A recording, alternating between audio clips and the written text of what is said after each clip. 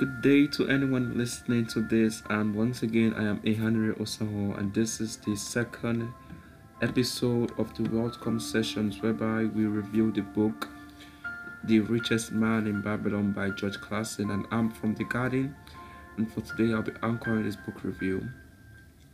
So we start off from chapter 3. Chapter 3 is titled 7 Cures for a Lane Pause, and this chapter is quite impactful, so I want you guys to please listen as always. And it starts with the story of a king. The king was called King Sargon, and then King Sargon returned from war, from conquest.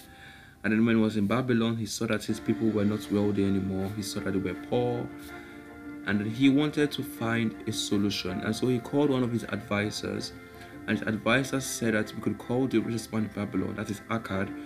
We can call Akkad to help us out.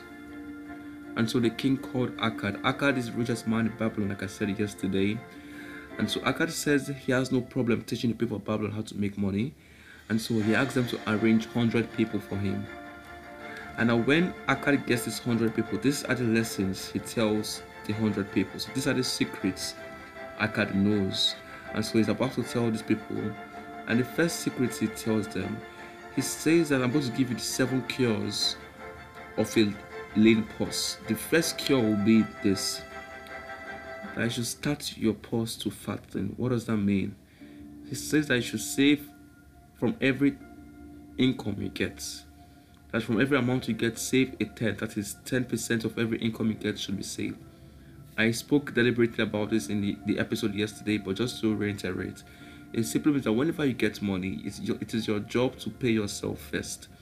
Probably after you pay your tithes, then you give yourself your money. That's 10%. Your 10% is always with you, and that money must go into savings. And so the second cure he gave out was that you should control your expenditures. He says, if you take out a tenth of your income, you have 9/10 left.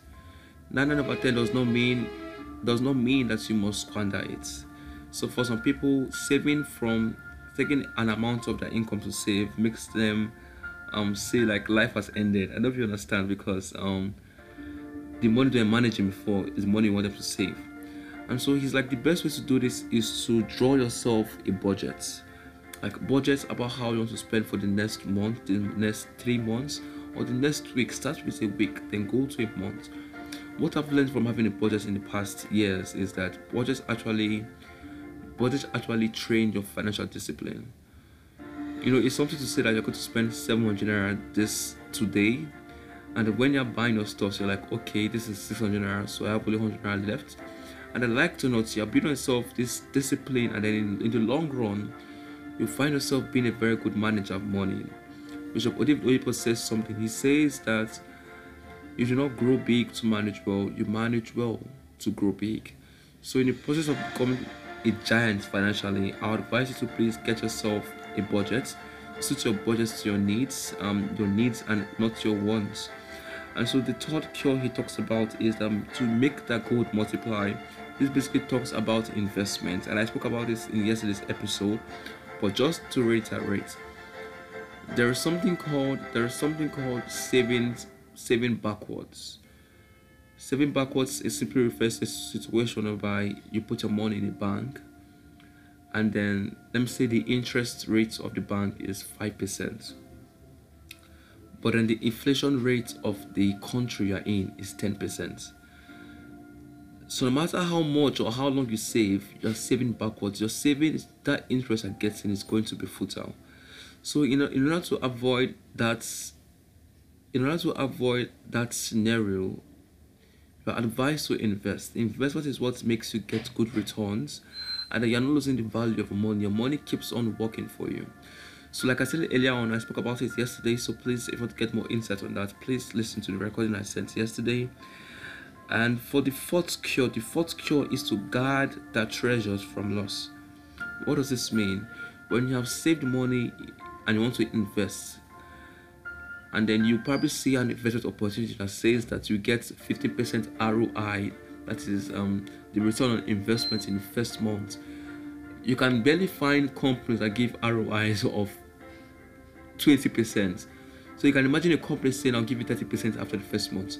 Of course, those returns are quite tempting, but what is the use? What is the use to lose your principal? What is the use to lose your principal in the search of returns, in the search of higher returns? So please, when you're trying to invest, look for investments that look quite realistic. Have research about the investment opportunities. That you get people that have invested with them, and okay, these people are quite trustworthy. I don't feel what I'm saying, but what I've understood, what I know is that most times when we save money, we try to invest it in opportunities that have the highest ROIs. And whenever something goes on or goes wrong, we find out we lose all the money. It basically comes with Ponzi schemes and stuff like that. But I feel if you can find a way to have a good knowledge of investment platforms, then you'll be in good shape. Then the fifth cure talks about make of thy dwelling a profitable investment. This simply means, the author here talks about having a house for yourself. I know most of us listening are probably in our youthful ages, but you might not need it right now. But I promise you, in the next 10 to 15 years, you need it. He says that you have to try your best to get yourself a house instead of you living in a rented apartment. And when I saw these lines, I was like, how is this possible? We know how expensive houses can be. But he gave an illustration, he gave an answer to his question or to his proposal. This was the answer. If you can go to the money lenders, you can go to someone that you quite know that is quite very rich and is willing to help you, and probably secure a loan for a house. And then after a year, you're able to get workers, contractors, architects. They work on your house for you. And after a year, you move into your house. You have left the house where you were paying rent before, and now you're in your own house. And then you begin to pay the money lenders money. When you're paying the money lender back his money that he gave to you, like it or not, let me say in the next 5 to 10 years, you are done paying the money he gave you. And so after those 10 years, there's no need to pay rent again. I don't feel understand what I'm saying. Like it or not, the money if you're in rent, you're going to keep on paying. That is an expense for over 20 years, depending on how long you're staying in the house. But with this way, you save yourself expenses. I feel having a house is a very, very big primary thing. Not just to live in a house, but to have your own house. And then the sixth cure he talks about is to ensure a future income. This simply means I should try and get we should invest in insurance policies. Just insure your properties, insure your houses, insure your cars, insure some money for your children, for your family, in case anything goes wrong. I feel when you insure things, you're basically putting a safeguard or a safe net in your future. Your future is quite protected. Why? Because you have insured your future. Of course, God is the protector, but then we also have to make some steps to make our future quite presentable. And so please, when you find yourself with good possessions, when you find yourselves with good properties, you have to invest them for the future. And then the seventh cure is that we should increase the ability to earn. What does this mean? He says the reason why you are paid an amount of money right now is because your knowledge or your skills are equating to the level of amount of remuneration. Yeah. But in times or in a scenario whereby you increase your knowledge or your acquisition, when you get yourself to a place whereby you cannot be dispensed by your company because you are so vital to the running of the company has no other choice but to increase your pay. There was a man that was so committed to the working in his company, and so he was just a normal worker. And then so after 5 years of working, burning days and nights, he then told himself that he wanted to resign since he was not appreciated. And then because of how the management knew about this man's strengths or this man's vitality in the company, do you know what they did? They met the man, they begged him, sorry, we cannot let you go. Why? Because if you leave, we would run down. And then the man said, I will live here until you guys increase my salary. And then the manager simply said, what do you want, sir? What do you want, sir? What am I saying? To increase your revenue, to increase your amount, you have to get yourself to a higher level. You never stop learning. So if you go down the line of singing, you have to get better. If you go down the line of public speaking, you have to get better. All these things boil down to you getting better, improving yourself. The biggest room in the world is the room for improvement. And so you find yourself in a place whereby you keep on improving. I can assure you with a high level of assurance that your revenues or your income will increase also the same way or at the close rate of your improvement. And so those are the seven cures to limpulse that the author talks about in chapter 3. And so we'll be going to chapter 4, and chapter 4 is titled Meet the Goddess of Good Luck. Now this is a very, very short chapter, but I'll just summarize it in the best way I can. Now Akkad was busy teaching his 100 men, and then someone said, can I ascribe my wealth to luck?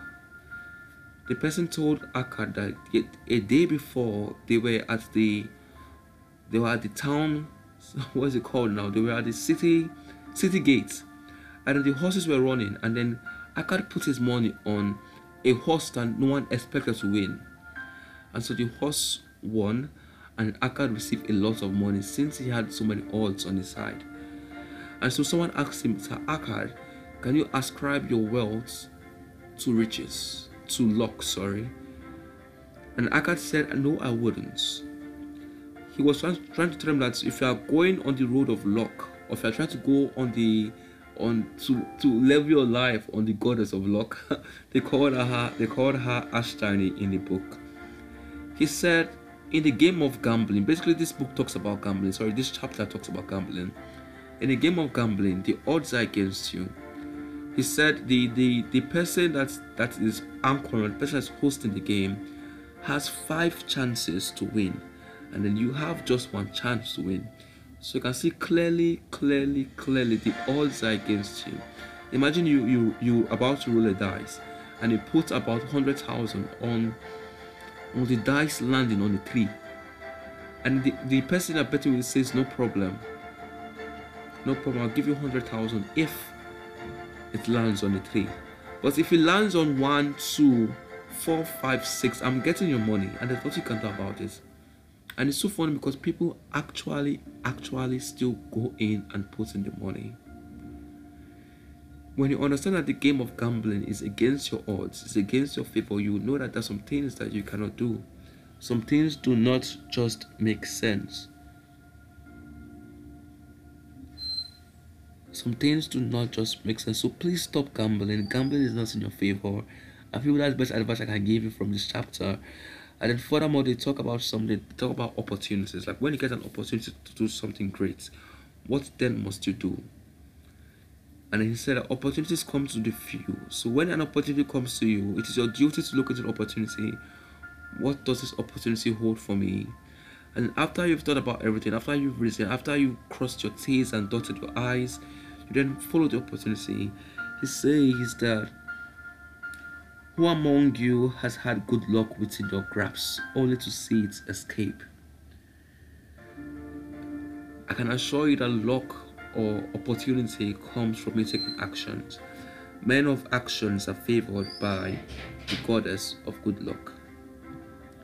And that's why I'll be rounding up with chapter 4, and we'll be going into chapter 5. Chapter 5 is like a summary of all the chapters ahead, but still we'll go into it. It is titled 5 Laws of Gold. This chapter talks about the richest man in Babylon called Akkad. He was about to give his estate, he was getting old, and then he called his son called Numasar, and he said, my son, I can't give you my estate just because you are my son. I want you to prove to me that you deserve the estate. I want to see your financial literacy. And his father said, so I will send you out to Syria. I'll give you money. I'll give you 2 bags of gold, and I'll give you a bag of clay that has my wisdom of finances. Then you will go, after 10 years, you will come back and show me your reports. And the son left, and like it or not, when the son left, just like the the prodigal son, this Nomasa lost all the money after 2 years. He was gambling, he was investing in stupid things just because his friends said were nice. He was running around with ladies. And after 2 years, he was poor, and then he began to beg. But something happened. When he got to the point of stupor, when he had sold all his cattle, he had sold all his camel, he had sold everything he had, and then what he had remaining was the wisdom clay that the father gave to him. He went to the clay and he saw the father tell him that, okay, this is what you will do. And so these are the 5 laws that were on the clay templates. The first law is gold cometh gladly and in increasing quantity to any man who puts by not less than 1/10 of his earnings. That talks about saving 1/10 of your income, like we said in the episode yesterday and episode today. The second law says, gold laboreth diligently and contentedly for the wise owner who finds for it profitable employment, multiplying even as the flocks of the field. That talks about investments, that when you make money work for you, you become rich. And I said something yesterday that Robert Kiyosaki said something. He said that the poor work for money, why do rich make money work for them? So find a way to make money work for you. That is called passive income, and it comes from investments. And so the third law is gold clingeth to the protection of the cautious owner who invests under the advice of wise men in his land. This talks about investing money with people that know about the business. It's not just about giving people money that you really like, not about what you're doing. The fourth law says, gold slippeth away from the man who invests it in businesses or purposes which he is not familiar or which are not approved by those skilled in escape. Like the same thing with the fourth law. And the fifth law says, gold flees the man who would force it to impossible earnings, or who follows the alluring advice of tricksters and schemers, or who trusts it to his own inexperience and romantic desires in investments. Like I said, it talks about investment. Basically, that's simply to go and get knowledge before you start investing.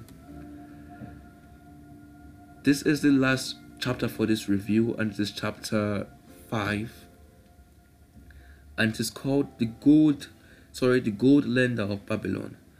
Basically, we are shown a man called Maton. Maton is a wealthy man, and he goes to meet Rodan. Rodan is the money lender in the town of Babylon.